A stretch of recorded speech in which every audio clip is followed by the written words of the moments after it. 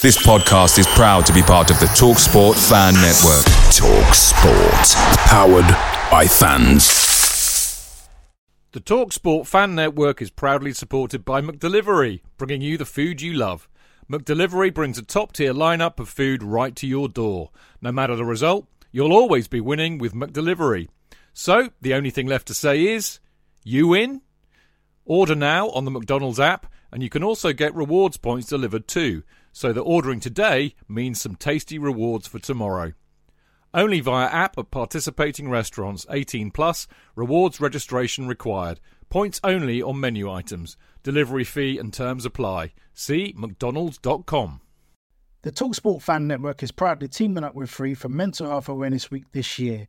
As football fans, we often pride ourselves on knowing everything, from which substitution can turn the game around to the quickest route home to beat the crowds. However, when it comes to discussing feelings with our friends, we might not always feel as confident. That's why we're here to equip you with the right tools so you can reach out to those who can help. If your mates are struggling, let them know that the Samaritans are free to call on 116 123. That's 116 123. They are there to listen without judgment or pressure, 24/7, 365 days of the year. Let's all take a moment to talk more than football.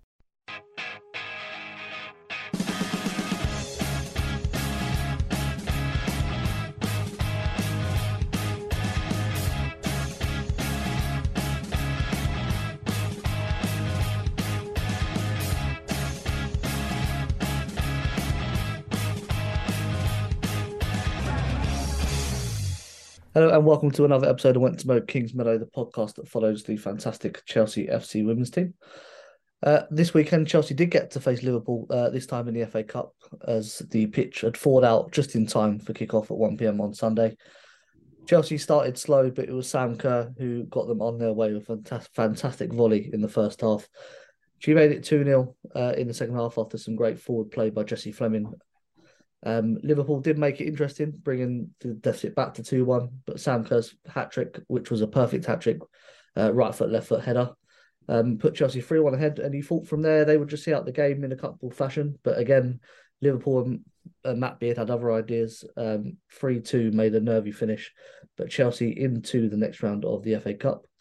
While the game wasn't spectacular, the introduction of Melanie Leupolz late on in the game was ultimately the highlight of a good afternoon for Chelsea all round, as they progressed, as I said, into the fifth round of the FA Cup. And the title of tonight's show, Wentworth Kingsmeadow, episode 98, is Mum's the Word.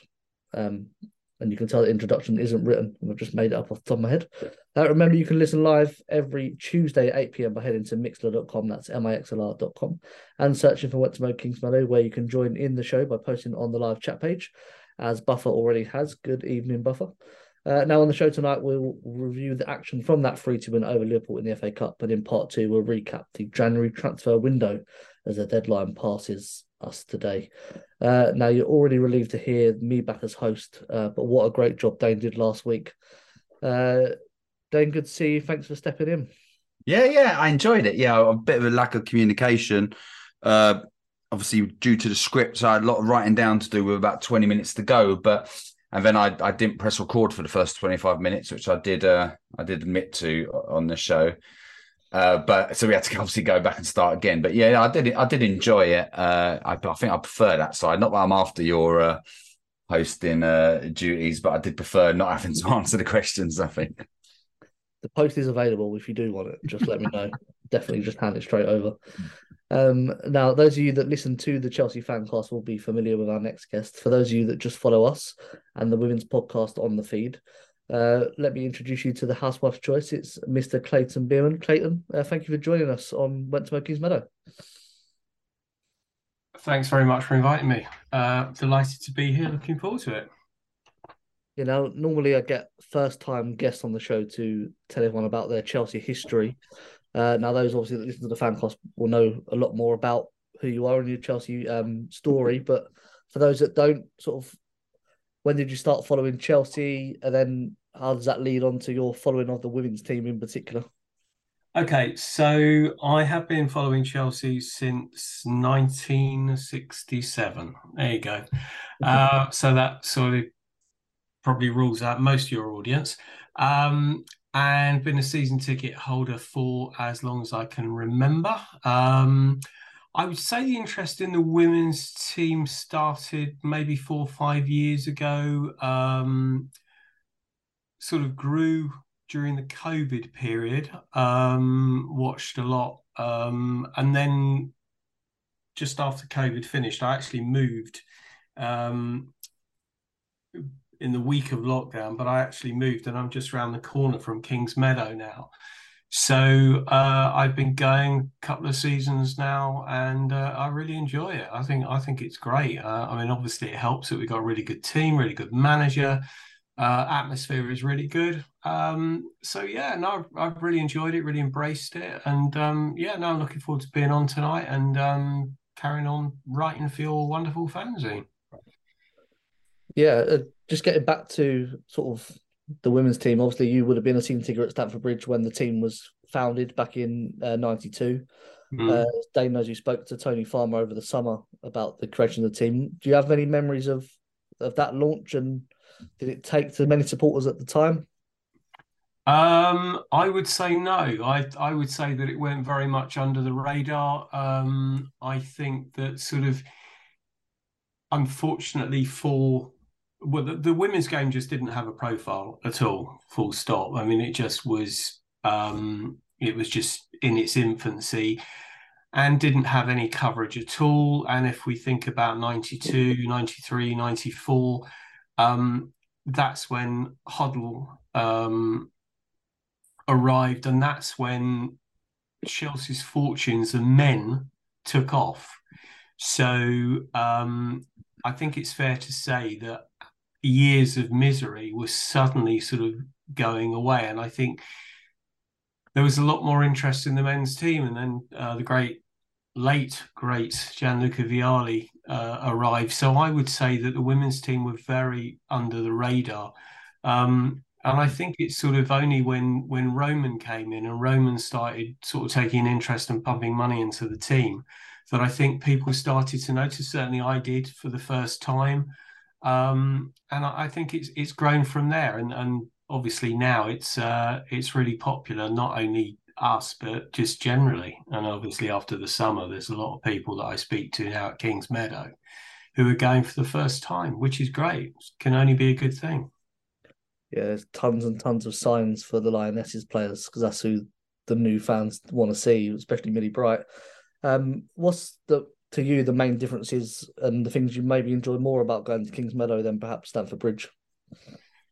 Proximity, more than anything else. Obviously, anybody who's been to Kingsmeadow knows that it's a very small stadium, which means that you are very close to the players, which is absolutely fantastic. I can't remember, I think it might have been the Villa home game this year. And there were a couple of games last year that I stood, and I actually couldn't remember the last time I'd stood in a football ground and how much I looked forward to sitting down again. It was a real shock. I didn't have the stamina. So the proximity more than anything else. And I think it's really nice to sort of be that close to footballers and to actually remind yourself of what it's like. The atmosphere is great. I think, I'd like to say that it sort of takes me back to watching football when I was younger, but obviously, as you can imagine, watching football in the 60s, 70s, well, not so much as, but the 70s and 80s was sort of deeply unpleasant at times. So, but I just think the whole atmosphere of being close to the players, that's what I really enjoy. I mean, I sit in the Matthew Harding Upper for the men. And it's a great seat, but you're nowhere near, the play. I would say that the proximity is something that can work and sort of go against you, because Kingsmeadow, it's very difficult unless you're on the TV gantry to actually get a really good overview of what's going on the pitch some of the time. And we'll come on to it about when we talk about Sunday's game. I was sitting behind the goal. In the North Stand, so it was quite interesting because when you're sitting behind the goal in the North Stand, it's quite difficult to see what's going on up the other end. But yeah, no, I really enjoy it. And I say the atmosphere is wonderful, really, really good. Yeah, I definitely feel that there's an attachment to you in the stand to the player on the pitch at Kingsmeadow, whereas when I go to Stamford Bridge, which is not very often, I feel like just a spectator. I'm just one of 40,000. But I think my number matters at Kingsmeadow, which is probably just a strange feeling of my own. But if you had to pick out your favourite player, Clayton, I know you're big into your goalkeepers, but who's your favourite player on the women's team that you've seen during your time? Well, I sort of Guro Reiten is, I would say, it's my favourite player, and special mention to Millie Bright, who I just think's just incredible. I mean, really fantastic. So I would say they are my two favourite players. I think it's quite difficult when you're a man of a certain age to have to pick out a favourite player. But if I did have to, I'm a very keen photographer, so I take a lot of photos on my phone. I took a photo the other day of Guro Reiten, which I was going to post, and I thought I can't post this because it just doesn't look right. It wasn't, it wasn't meant in that way. But I looked at it, and I thought, no, I'll just keep that. I'll just keep that hidden. But yeah, that sounds even worse, doesn't it? No, I think Guro is a fantastic player. I just think she's got everything. I really do. And she's just a joy to watch. So, yeah. Yeah, I feel like that when they all go down to get selfies at the end of the game. So I sit in the West Stand. I feel like I'm a bit too old to be going to get selfies with female players, which are younger than me. Anyway, we're going to go to a quick ad break to get that out of the way now. When we come back, we'll obviously get into the action. Before we go, a reminder that our summer series celebrating the 30th anniversary of the creation of the Chelsea women's team that we just spoke about is available in full on our Patreon page. Subscription costs you £5 per month, and in return you get access to the interviews with Tony Farmer, the man who created the team, George Michaelis, who managed the team from 2002 to 2005, and Matt Beard, Liverpool's head coach, who was Chelsea's coach before Emma Hayes and took Chelsea into the WSL. If you head to www.patreon.com/Went to Mow Kingsmeadow, you can sign up there, and we will be right back. When you follow a big team like Chelsea, one of the most frustrating things is not being able to get a ticket for the match, especially when it's away and not live on TV in the UK. What can you do? Get updates from your mates? Follow online commentary? Listen to the radio? Let's face it, it's not the same as actually watching the match live, is it? NordVPN have the solution to every football supporter's matchday problems when they can't watch the match live. NordVPN allows us to watch any match, even if it's not on live TV here.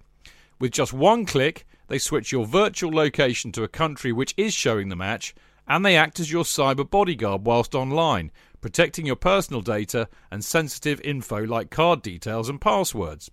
It's only the price of a cup of coffee per month, and you can use your account across 6 devices. It's a bargain. To get the best discount off your NordVPN plan, go to nordvpn.com/Chelsea Fancast. There's no risk with Nord's 30-day money-back guarantee, and you'll help support the Chelsea Fancast. The link is in the podcast episode description box.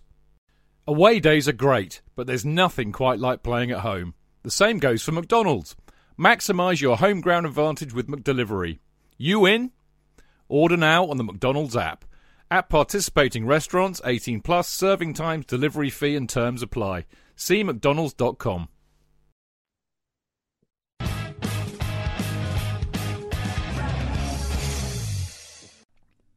For Chelsea fans everywhere, this is the ultimate football app for you. For match highlights, interviews and the best Chelsea videos and podcasts. Download the free CFC Blues app now from the App Store and Google Play.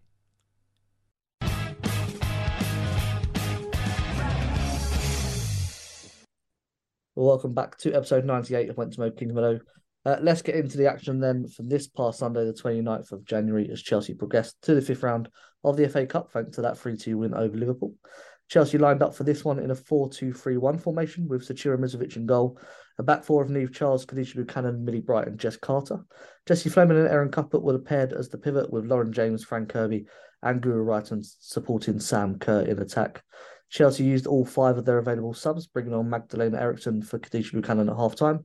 Sophie Ingle and Johanna Ritten-Canrid came on for Lauren James and Guru Wrighton in the 68th minute. Mara Miada replaced Fran Kirby in the 77th, and in the 83rd minute, Melanie Leopolds replaced Erin Cuthbert. That left Anne Katrinberger, Alsu Abdelina, and Yelena Kankovic as the unused substitutes. Stats-wise, Chelsea had 60% possession, 11 shots, 5 on target, 5 corners and 5 fouls. To Liverpool's 40% possession, 7 shots, 4 on target, 3 corners and 2 fouls. Dane, I'll come to you first just to touch on the lineup. Fleming and Cuthbert as the pairing, probably the most interesting standout for me. What about yourself when you see it come out on Sunday afternoon? Carter again at left back is another surprise.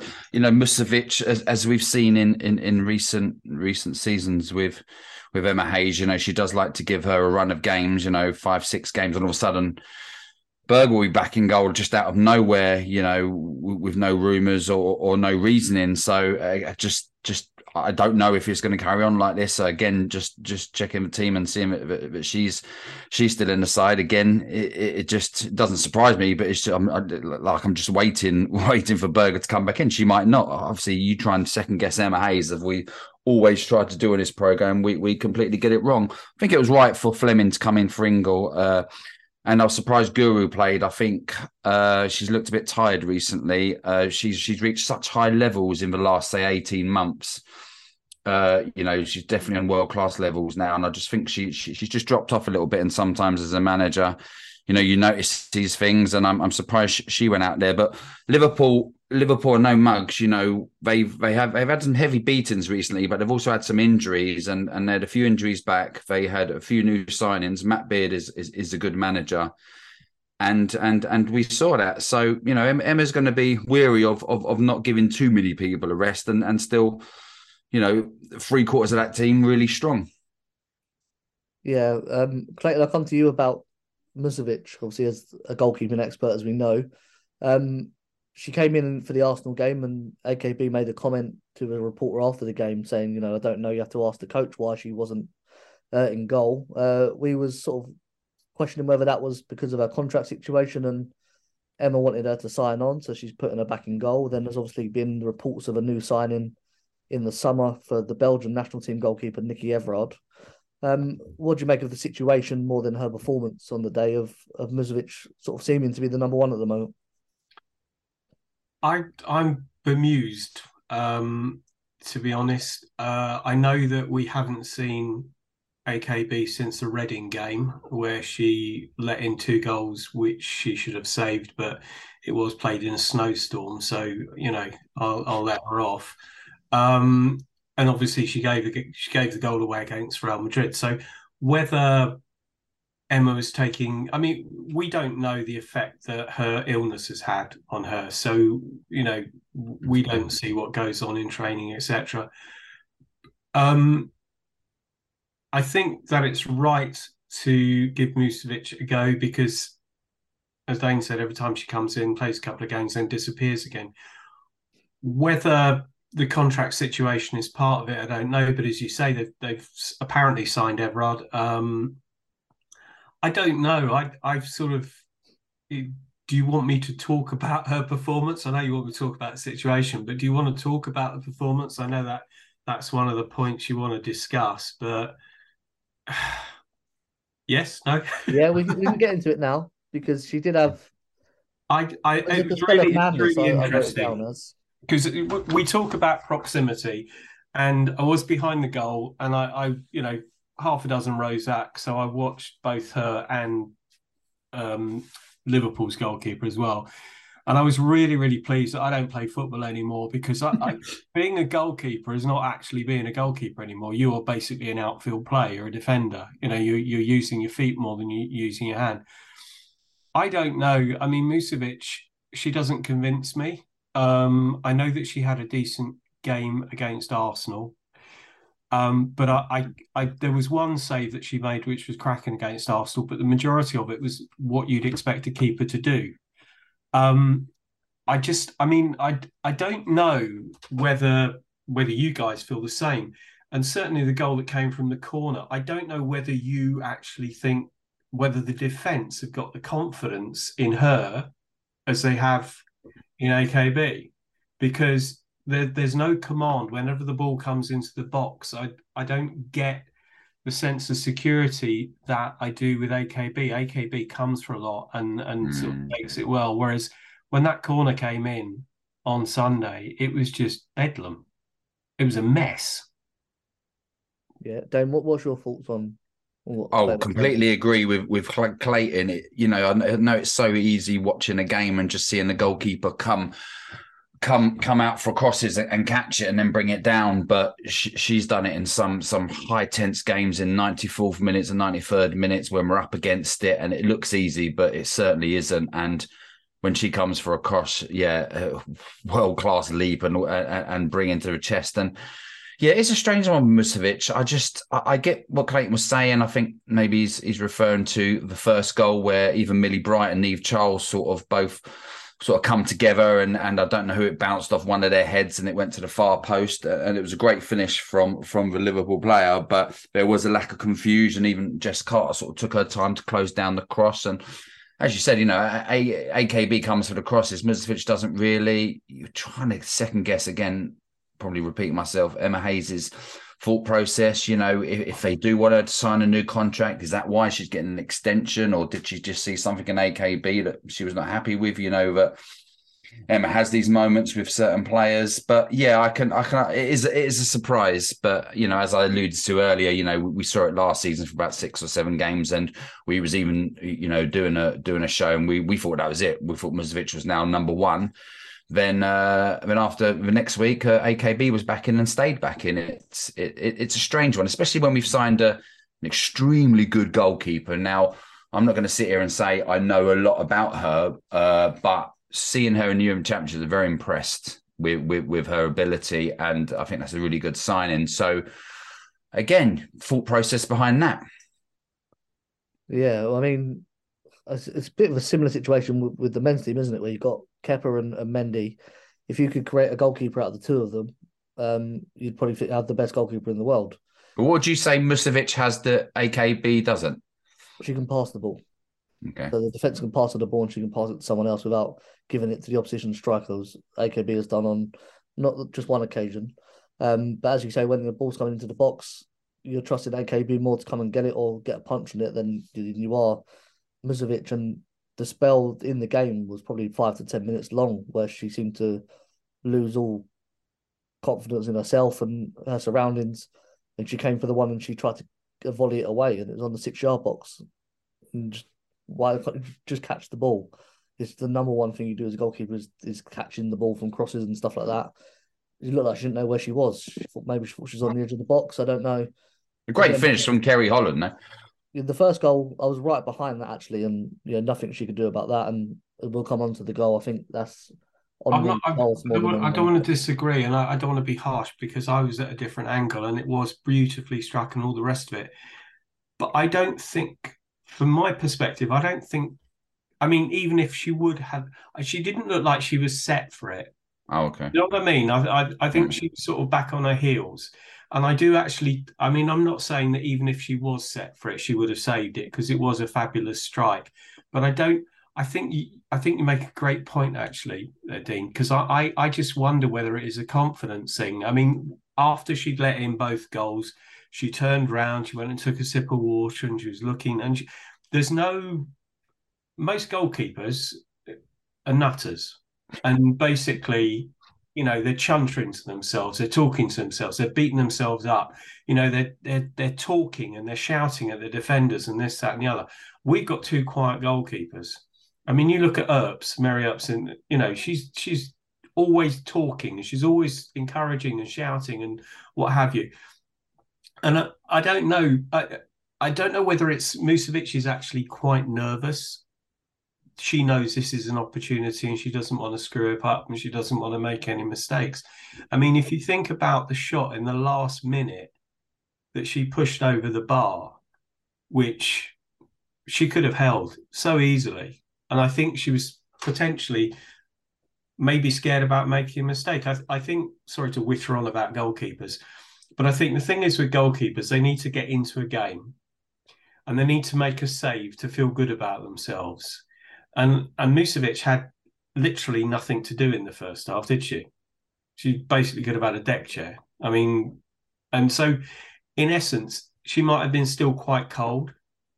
And so that probably doesn't help. And when you let a goal in before you've actually made a save, it doesn't do you any good on any level. So maybe that, we all know that football's sort of played a lot in the head, and goalkeepers especially. So maybe I'm being a bit harsh, but we'll see. We'll see. But as you say, we'd be at all surprised to see AKB start the next game.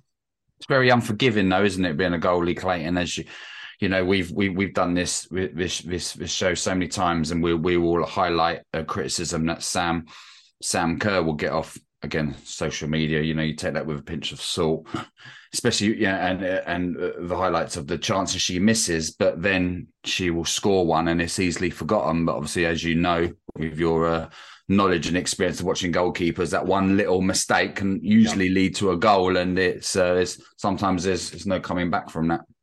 Yeah, no, it's completely unforgiving.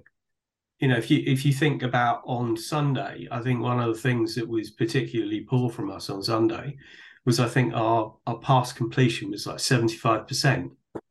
So that means a lot of players pass to nobody or pass to the opposition, and yet you don't pull them up on it. You just, it happens. Goalkeeper makes a mistake, and as you say, 9 times out of 10, it's a goal. So it's very unforgiving. It's in the spotlight. So yeah, it's crap.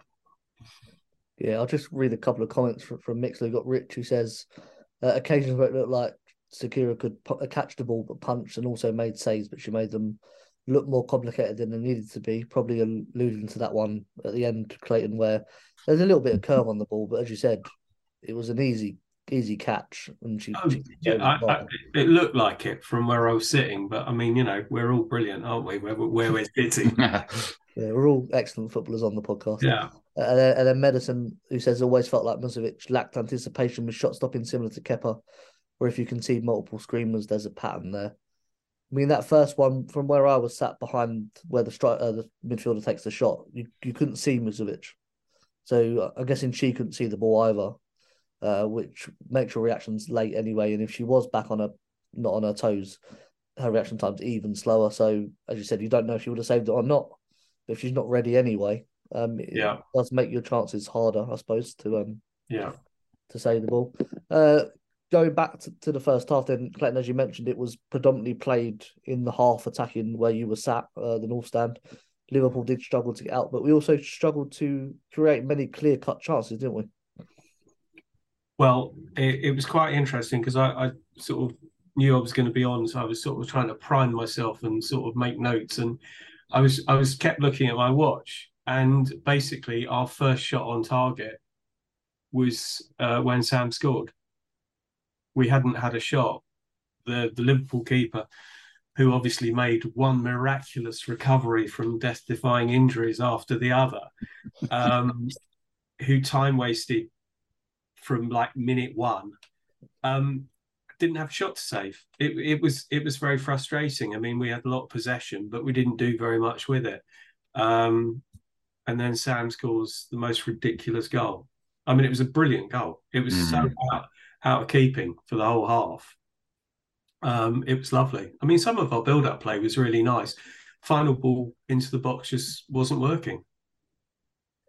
Yeah, I suppose I didn't really appreciate the goal too much at the time, Dave, but looking back on the replays, obviously, to remember what happened in the match, you really took note of how good that volley was. And although Sam scored a hat-trick, as we're going to get onto, I don't think she had a great game overall, but I don't think it helped with the build-up play, as Clayton mentioned. But that is what she can do, and out of nowhere, you've got a goal out of seemingly nothing because she is that good. Yeah, I struggled to criticise Sam. I think she's probably the deadliest striker in women's football on instinct. I get people's frustrations when she has one-on-one with a little bit more time to think about things, but you cannot take away that 1 second decision she has to make to score a goal. She's the best in the world at, and yeah. So I struggle with criticism for her, and I really enjoyed her hat trick because we've seen, especially if you cast your mind back to last game of last season, especially those goals against Manchester United. she's got that in her locker where she can pull out such a classy finish. And this is a great build-up play as well. I think it was Buchanan. I don't know if she got fouled, but it sort of released it to, I think, Lauren James to Niamh Charles. And I think if we're trying to make Niamh Charles into a fullback, which is going to be hard, because I'm really enjoying watching Perisset at the moment. I'm enjoying her and Lauren James more than anyone, and that's not criticism of anyone else. I go through stages, but I'm really enjoying Perisset. But we're seeing Niamh constantly played, on the wings, or would it be right back or left wing back, right wing back, and she produced 2 really good balls for her position, a fullback, which Sam scored from, and this was a great cross. And she picked out Sam in penalty spot sort of area, and that was a brilliant finish on the half volley. And that's what you expect from someone like her, and that's why you pay the money, and I presume the wages, and that's why you win the trophies, because you have a striker with that ability. Yeah, I suppose going on to Niamh Charles Clayton, she's got competition, serious competition from Perisset for that right back spot. It looks like Jess Carter's going to be the left back now, as Emma alluded to in a press conference. But that was sort of, as you said, the first shot on target. That was the first time we seemed to get in behind Liverpool, because they had sat deep in the first half. But as Lauren James come in, she see the gap and she attacked it well, using her probably attacking knowledge from being a younger player playing in that forward position.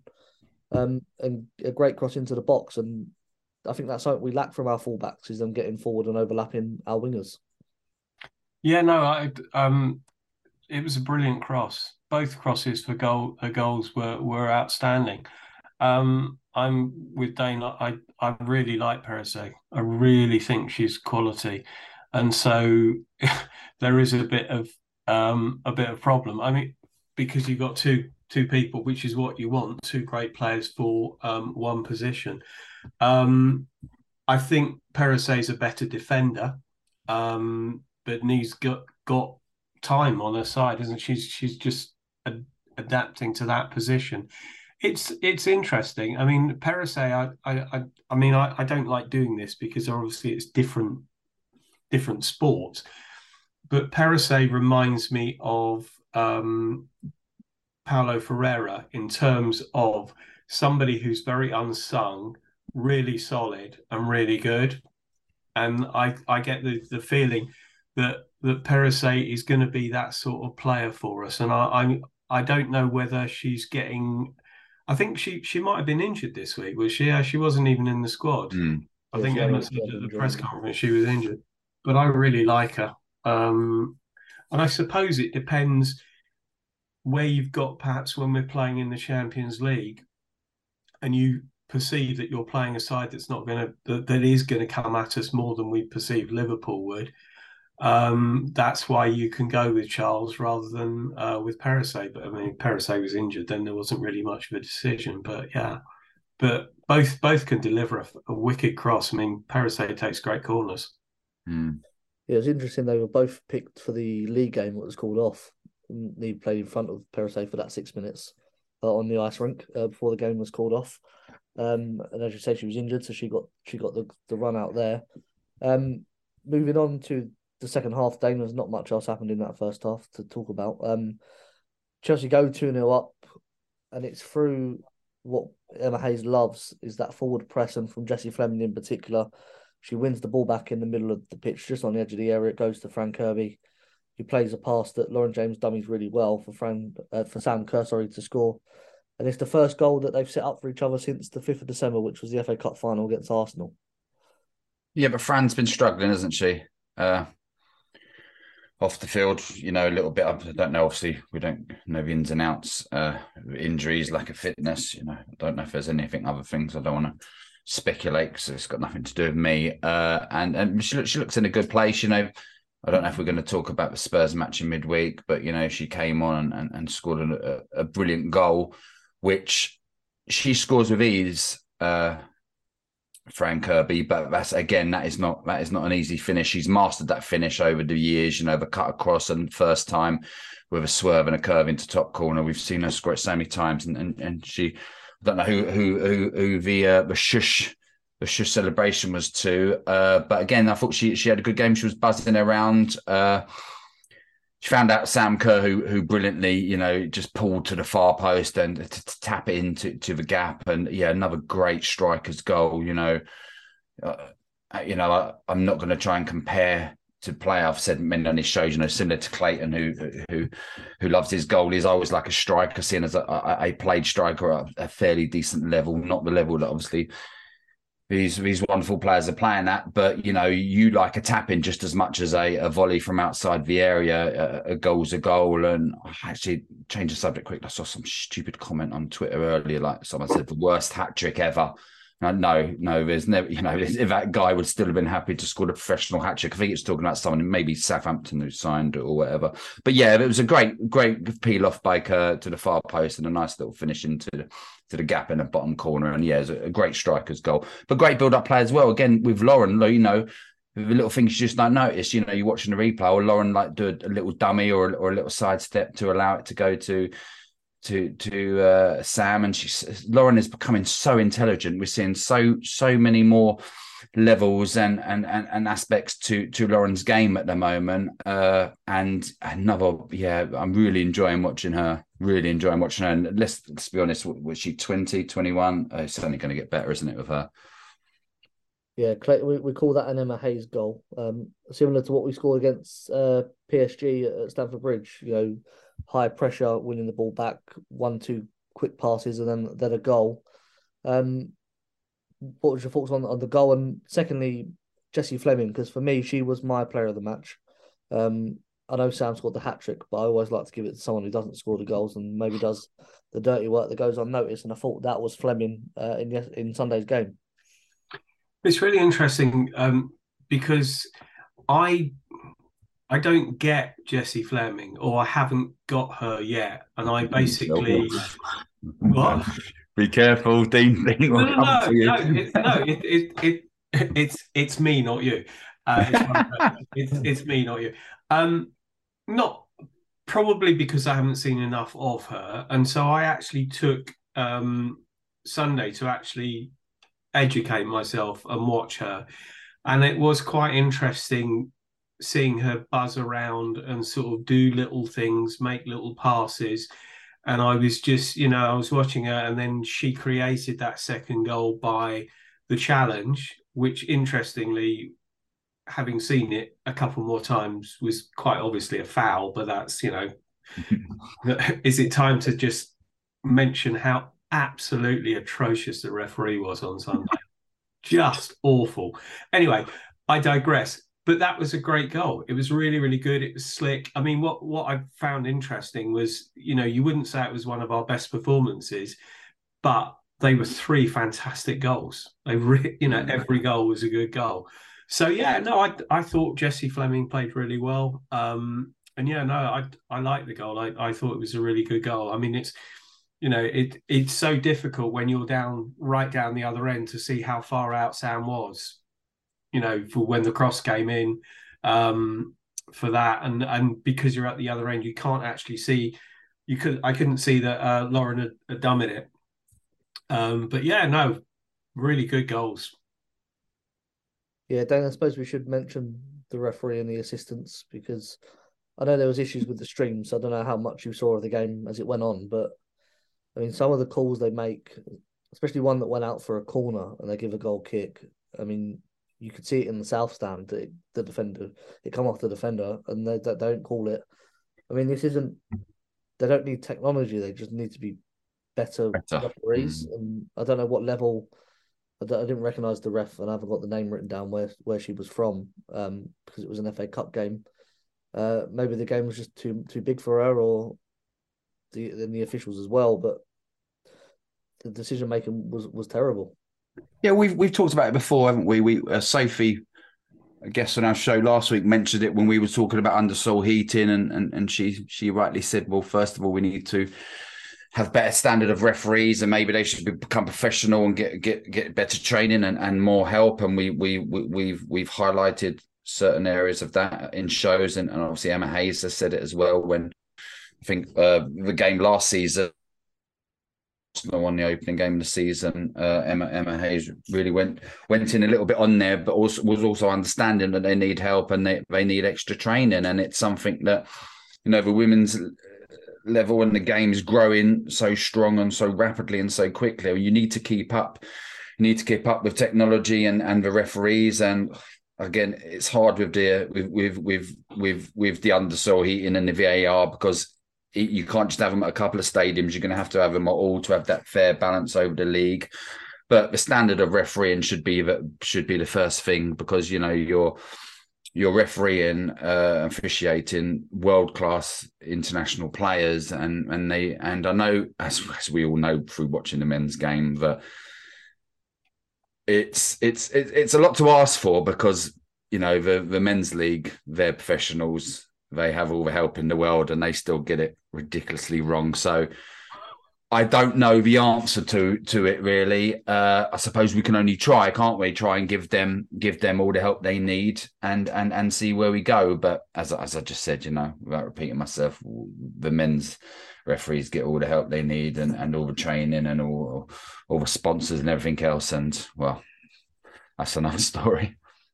Yeah, I suppose you could say. Sorry, go on. No, I was just going to say that there is one actual element to this that we should be careful of, because one of the good things about the women's game, which is so much better than the men's game, is there's so little cheating.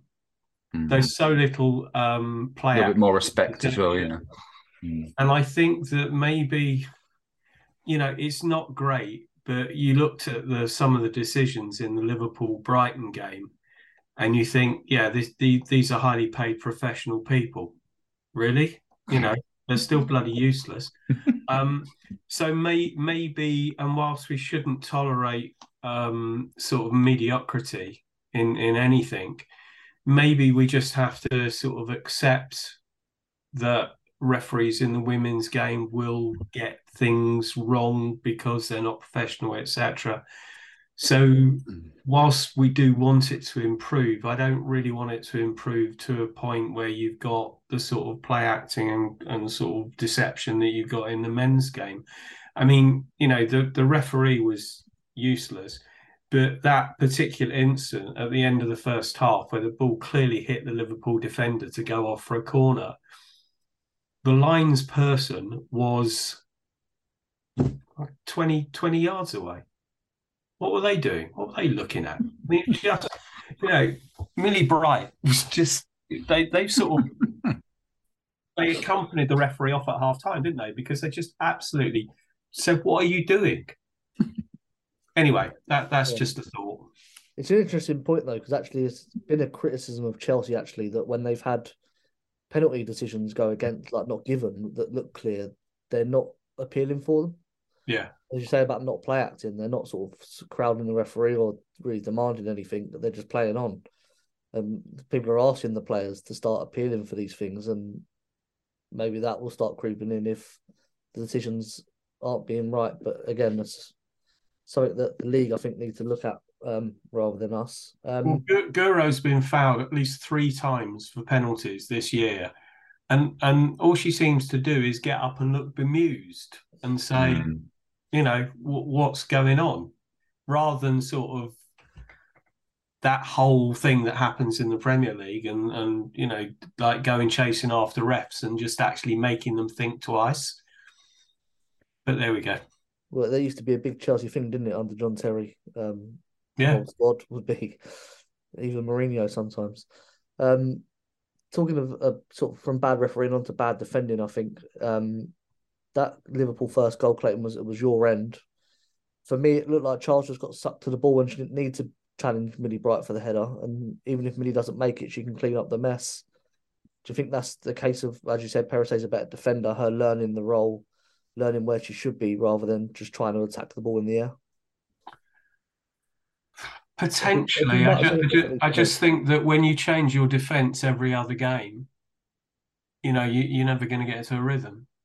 And that's what happens, that people don't know their jobs. And obviously, that was just, it was really, really sloppy. And there were, it's just one of those goals where there were 3 or 4 occasions where the ball could have been cleared and it just wasn't. And, it wasn't closed down. It was just a really bad goal to give away. Yeah, and Dane, as Clayton said, there was chances to clear it, but the player closing down the second ball was actually Frank Kirby, and I don't remember seeing Aaron or Jesse Fleming in the shot. I could be wrong, just thinking back to when watching the replay again. What, the first goal we're in about? Yeah, the first goal, yeah. Although it's a great strike, as we said, it's a goal we should not be conceding, and Chelsea's been historically a great defensive side, and that seems to have slipped over the past season or two. Yeah, well, it was a good cross from Nagano, I think it was, and I don't think Jess Carter closed down quick enough. Who you said earlier, is she going to have a run in the side at left back now? You said Emma Hayes said that. Emma Hayes said she's a fullback. She's going to play left back. She's going to compete for that position for Chelsea and England. Well, I suppose if you look at it, they've taken Buchanan off by that stage, haven't they? Yeah, she was off at half time. Yeah, so they've taken Buchanan off. So as Clayton said, so you've already got the left back in there who's only played left back a couple of times recently. You've got Niamh Charles playing right back instead of Perisset. You've got the centre back off. So you've really only got the current one in there in Millie Bright. Obviously, Niamh Charles got sucked into the ball and sort of bumped into Millie Bright. Can't take anything away from the finish. But yeah, they looked sort of, in that second half, they looked a little bit disorganised, looked a little bit nervous and all over the place. And as we sort of spoke about earlier, we don't know if that's anything to do with the goalkeeper not being loud enough and organising and like really being on the defenders' cases. No doubt Millie Bright would have been trying to direct people around. But again, as I said, if you've got two fullbacks who ain't naturally fullbacks, well, we'll say Jess Carter is, but I wouldn't say on the left. Maybe a tired Buchanan in the first half. You got, I suppose, Eriksson came on for her, didn't she? Yeah. Yeah, and then Eriksson, I suppose, who doesn't know whether she's coming or going at the moment due to contract status. And yeah, it's just one of those. It's hard to come in here and try and be critical. At the end of the day, you're going to ask the questions, we're going to answer it. I think you have games like this. I thought Liverpool was very organised. I thought the most important thing was we actually got through. But yeah, it wasn't a great performance. Yeah, and obviously then we get the third. Sam gets a hat trick with a header. It was a typical Sam Kerr game, I think, where she misses a couple of chances that seem to be easier than the one she scores. She comes away with a hat trick. She wins all the player of the match votes. But if you ask me, did I think Sam Kerr have a great game? I would say no. Of course she did. She got a hat trick. Yeah, but if you put a post in the box and you kick the ball against it, it's going to go in sometimes. I think you're harsh. I don't think it was amazing. What was your view on her performance, Clayton, and how much of that is down to her, and how much is that down to how Chelsea try and build up play and get the ball to her? Because I think that is also a real big struggle at the minute. Okay, so when I first saw Sam Kerr and, she came in, she was heralded and she was this, that and the other. And I was watching her and I was thinking, okay, right. And then you get used to her. You get used to how she plays. And I think you accept the bizarre nature of some of her misses and the fact that she will score. I think that earlier this season, when she was off colour and she wasn't scoring, then it wasn't quite the same. There weren't the misses, that she wasn't basically getting in the positions. She's now back to where she was in terms of her best form in terms of getting in the positions.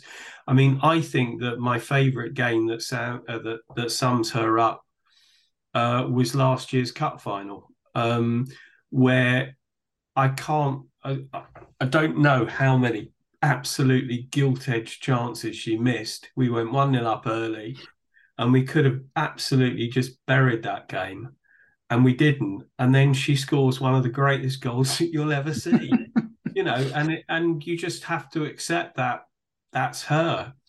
I'm slightly sort of, concerned because she now is our goal scorer. There doesn't actually appear to be anybody else. I know that Fran will chip in and others will chip in, but yeah, I mean, what is her best game? Because you could basically, she scored a hat trick. Nobody else came close to scoring. If you think about it, I think you put the stats up here. We had 5 shots on target. And that's in a game that we sort of dominated sort of up until the hour mark, and we only had 5 shots and 3 of those were goals. So I'm willing to take it. I don't know whether you say she had a good game or a bad game, but she scored a hat trick. Well, Medicine says on Mixler Dane that Emma said she could have had a double hat trick. Well, I remember a chance where she sort of got clattered just as she released the shot, and that was close. And as I said earlier, I think I stick to she's an instinct striker, and when she's got time, she tends to miss the chances. But again, even looking at the goal, she missed a few chances against Tottenham, and then Kenua did that lovely sort of reverse ball, and she just had a little bit of a dink of a toe punt, and it was a brilliant finish. And I suppose Clayton's right. You see some amazing world class finishes from her, and then you'll see some other ones that you'll just leave you scratching your head. But whilst you're still scratching your head, she will then. It's crazy. I don't know if you put it down to opposition defending or what, but. Listen, we've seen her start the season slow and people jump on her back, and then she gets into the season and starts scoring, and she's going to end in double figures, and those double figures will be in the 20s. And I think it could be one of those that maybe she'll be more appreciated in years to come when we look back. I totally agree with Clayton as well with your sort of like worrying where other goals are going to come from at the moment with Pernilla out and Lauren's just not getting in. Well, she sort of gets into the positions every now and again, and it will be like really close and really unfortunate. It's not wild shooting or it's not wild finishing. It's like, oh, that was close, all this. And with Fran coming back, she will chip in like Clayton said. But at the moment, it's sort of Sam or not a lot else. Yeah, I suppose we should say as well that her 3 goals took her to 77 goals for Chelsea. She's the second highest goal scorer of all time. She overtook Bethany England. And how many games? It's got to be something like 82 or something, 84 or... Yeah, something like that. So ridiculous. She's only been in the league since 2020. Wowzers, yeah. So yeah. Over 3-4 years, and she's the second highest goal scorer. Yeah, I know people get frustrated with her. I can't remember what game it was. Was it Real Madrid away early on in the season? And she missed 2 sort of really easy chances in the 6-yard box. And then there was a lot of criticism for her after that game because was that the game we drew or we lost? Did we draw or lose the way to Real Madrid? When AKB gave that ball away, didn't she? Yeah. I don't know if actually it was Sam Later who scored in that game, but I get the frustrations, but it was an own goal, Guro's penalty. Oh yeah, sorry, yeah. The Real Madrid goalkeeper when it went in. I get the frustrations, but yeah, she always sort of redeems herself for me before I can actually get frustrated. But I think with other people, it obviously just stays with them. But I'm sort of like more on agreeing with Clayton about Jessie Fleming. I thought he summed her up really well. Because Clayton, Dean's obviously one of his favourite players. He thinks she's got in her a Ballon d'Or. And I just, like you, always want to see more from her. I suppose maybe then people would go, oh, yeah, but, that's your view on her. And then I'm contradicting myself by talking about Sam. So it's all opinions, I suppose. Yeah, I suppose if she scores a hat-trick every week, she can miss a few at the same time. As we alluded to earlier, Clayton, obviously Liverpool got their second to make it a bit of a tight end to the game. Do you think we should give some credit to Liverpool because they came with a game plan? They stuck to it. The players obviously work really hard for Matt Beard and do what he says. I thought the centre forward Stengel really physical in the game, and although they marshalled her quite well in the first half, she was a handful for us to deal with, and they made it difficult. And although they've, as Dane said, they've taken a few beatings, especially recently, this is the sort of side that we hate to face. Yeah, I mean, I heard somebody recently say, "Are they our new Brighton? We're Brighton or the curve side. Are they now? That will obviously we won." But yeah, no, I give them a lot of credit because I think that Matt Beard changed, didn't he, to back 3. and we didn't seem to react. And I thought that they bossed midfield for a lot of the second half. They were running through us. Again, they, a bit like us, they didn't really create that much in terms of actual saves for Musovic to make. But yeah, no, they could. I mean, when they went 2-0 down, I so quickly in the second half, I just thought, well, that's it. That's the end of it. And then they went 3-1 down, and then Sam missed that really, really good chance, which would have made, like, literally from the kickoff, which would have made it 4-1. But no, I think they deserve a lot of credit. I think they did really, really well. They made it very difficult for us. Yeah, no, I do. I was impressed with Lawley. I think she played, I know that she's sort of thought to be one of their better players, but I thought she was really good. And I thought, I thought on the whole, they certainly in the first half, I thought they defended quite well. They stopped us obviously getting any shots on target. So I was impressed with them. And they are a difficult side. And I really don't know how they lost 6-0. I mean, I don't know who was playing when they played against Man U, but I don't know whether it was just a bad day, because obviously even in that horror show, that first game of the season, they really ran us ragged. I mean, we didn't turn up, but they're a difficult side to play against. They're very well coached, which is not a surprise. But yeah, no, they should be given credit. I think they've had a lot of injuries, haven't they? And Clayton's right, but I think their midfield really sort of smothered ours, and I can see why Emma Hayes brought on, I think, Sophie Ingle with about half an hour to go, 25 minutes to go, just to try and try and tighten things up. But even I don't think Sophie coped well when she came on either, positionally and in possession. But sometimes it is a good game to watch because you learn about things, and I learned a little bit more about Liverpool on Sunday, and I was very impressed with them. Yeah, and obviously we spoke to Matt, didn't we, Dane, in the summer, and he was Chelsea's coach at the start of the WSL. The club weren't really investing at the time. He then went to Liverpool and won the league title. So this game, it probably means a lot to him to play Chelsea, no matter who he's the coach of, and he probably wants to prove a point as well that if they invested in him, Chelsea probably could have gone on to have the success they've had with Emma. And there were rumours today that they're trying to buy back them. They shouldn't have sold it in the first place. They're trying to buy back Millward, aren't they, to obviously assist and help with the women's team. And yeah, he was a really nice guy. And obviously, because we got to see a little bit, chat with him on camera for the record and off, and we learned a little bit. And lovely guy. I'm sorry, he's from Elephant and Castle, proper Londoner. Tried his hardest at Chelsea, wanted to succeed, went to Liverpool. But to be honest, they sort of didn't back him either, did they? And then he obviously left them, and he's come back and backing them a lot more. And obviously he won the league there last season. And yeah, he obviously to an extent, like we was talking off camera about Jorginho, you wish him good luck to an extent in the future. Obviously not against us, but yeah, it was hard not to like him. And then seeing his team, yeah, it was they were impressed, but. We got over the line. We were in the hat for the next round. We did what we had to do. As I said earlier, sometimes it's easy to be harsh on the team, but, still in all trophies, joint top of the league. You can have games like this and the great teams get through them, don't they? Yeah, and Clayton, I suppose the cherry on top of the cake for Chelsea was bringing on Lou Poles at the end, because it feels like she's been gone for ages and sort of missed the player that she is, and it was great to see her back on the pitch, wasn't it?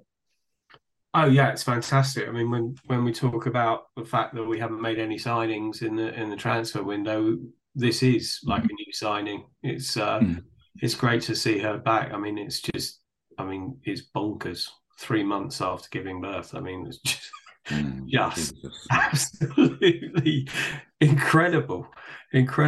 And I mean, it will take, I would imagine it's going to take a good few games to get up to speed. But yeah, no, fabulous to see her back. Really good. A really, really good player. Yeah, it's going to give us a lot more flexibility, I think, in terms of what we can do in midfield. And I think where we've been tied to having the midfield too, because the options available, I think we can look to start switching things up a bit and maybe putting 3 back in the midfield. as we did in that run to the Champions League final. A couple I of think years she's ago. off though. I think she's way off starting. I can just see filtering in now, in and out the odd few games to the rest of the season. And unless I'm completely wrong, if I'm trying to second guess Emma Hayes, which is just the stupidest thing ever to do. But we were surprised she signed a new contract. We all thought maybe she should go back to Germany and obviously raise her new child. Box to box midfielder. I think we have missed her in certain games, and she gives us a different idea and a different decision. She can be integrated back, but it's going to be hard. It's just Clayton said 3 months. Wow, unbelievable. Shows the athlete and the strength of the footballer there. Absolutely amazing. Yeah, that's why I think she'll be available. I hope. Yeah. I've just seen sometimes with Emma, she does like to filter players in, and we can talk about players all day long about some players who are, who will get in there and be given a chance, and others who just filter in, filter out over quite a long space of time. Yeah, so I did do a player of the match vote. I remembered this week. The options I gave were Erin Cuthbert, who got 5% of the vote, Jessie Fleming, who only got 6%. I put Melanie in as a nice thing. She got 11%. But the winner was 75% was Sam Kerr, which just goes to show you can score goals and you'll win player of the match every time. I would have voted for Erin. I voted for Jessie. I don't want to vote for Sam. I remember I got a player of the year season, and a couple of the midfielders in my team. So all you did, I think I must have scored like 38, 39 goals. I remember it was just below 40. All you did was score those goals. You didn't do much else. And I thought, come on, for God's sake. But yeah, no, I do get it. I was one of those who stood on the halfway line, my hands on my hips, not moving a lot. But shouting at everyone else. What my dad used to say about Peter Osgood. He says, you don't do anything other than score goals. I went, yeah, okay. Brilliant. A bit like the podcast, everyone else does the heavy lifting and Dane just taps it in. Cheers, mate. Yeah. All right. I'll just run through the results from the other games. So we had Durham beat Crystal Palace 3-0. Spurs won 5-0 against London City Lionesses.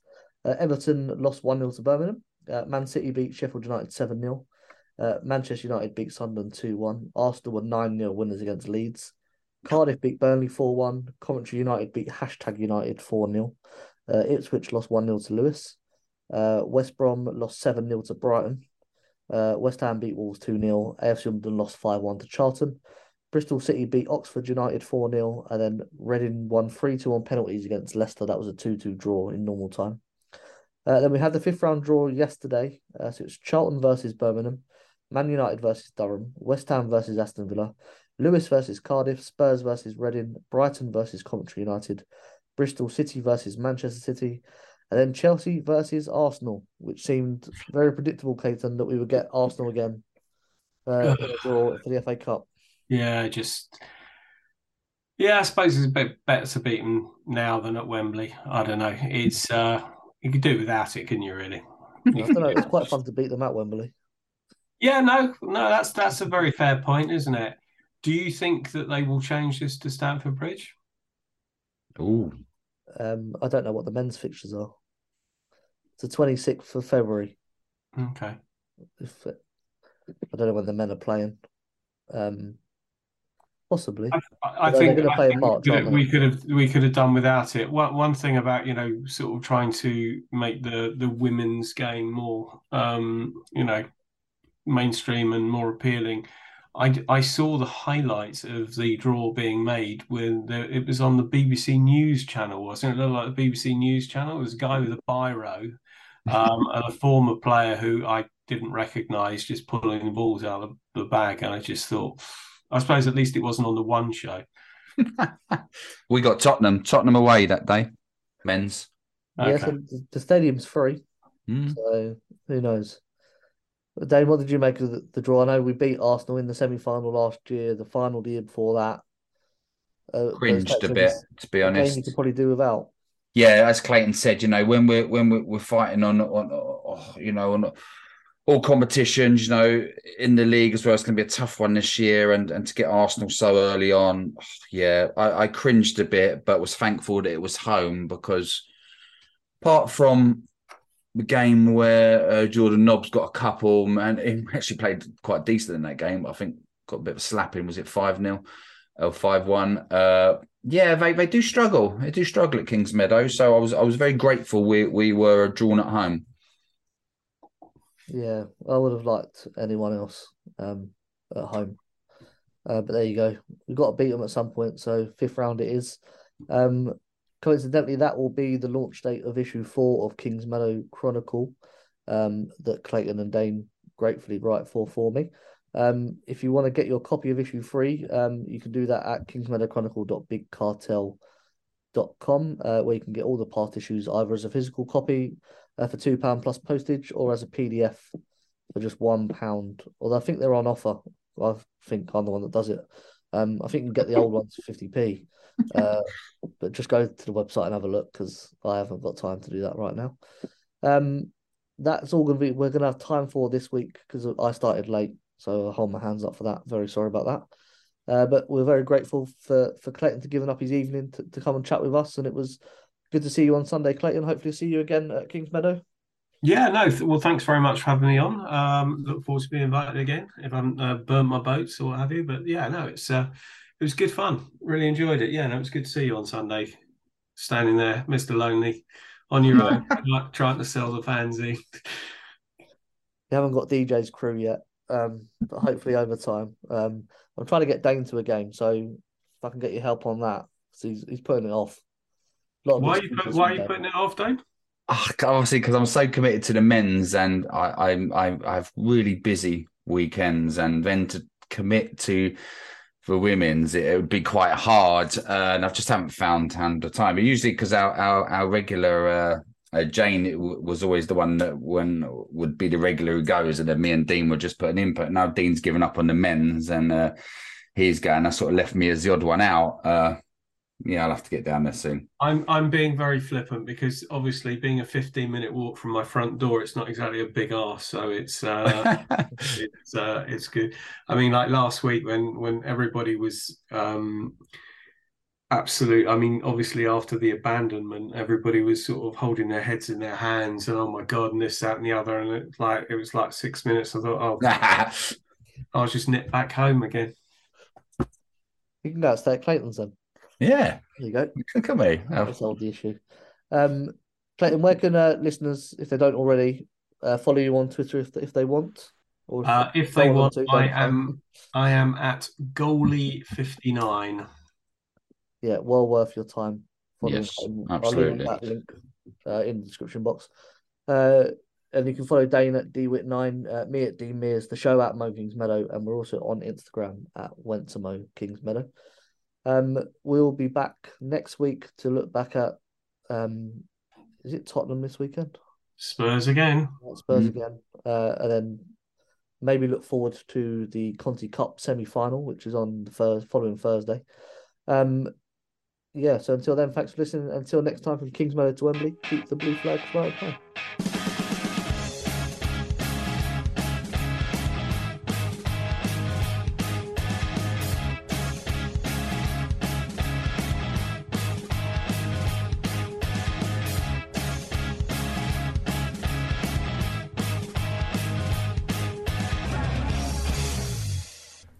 The TalkSport Fan Network is proudly teaming up with Free for Mental Health Awareness Week this year. As football fans, we often pride ourselves on knowing everything, from which substitution can turn the game around to the quickest route home to beat the crowds.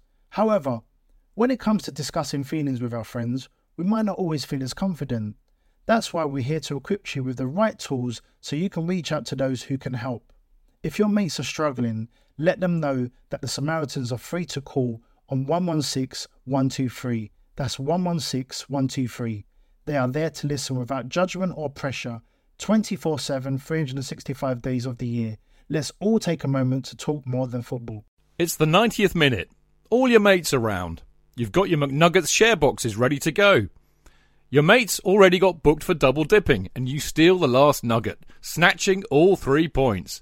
Perfect. Order McDelivery now on the McDonald's app. You in? At participating restaurants, 18 plus, serving times, delivery fee and terms apply. See mcdonalds.com.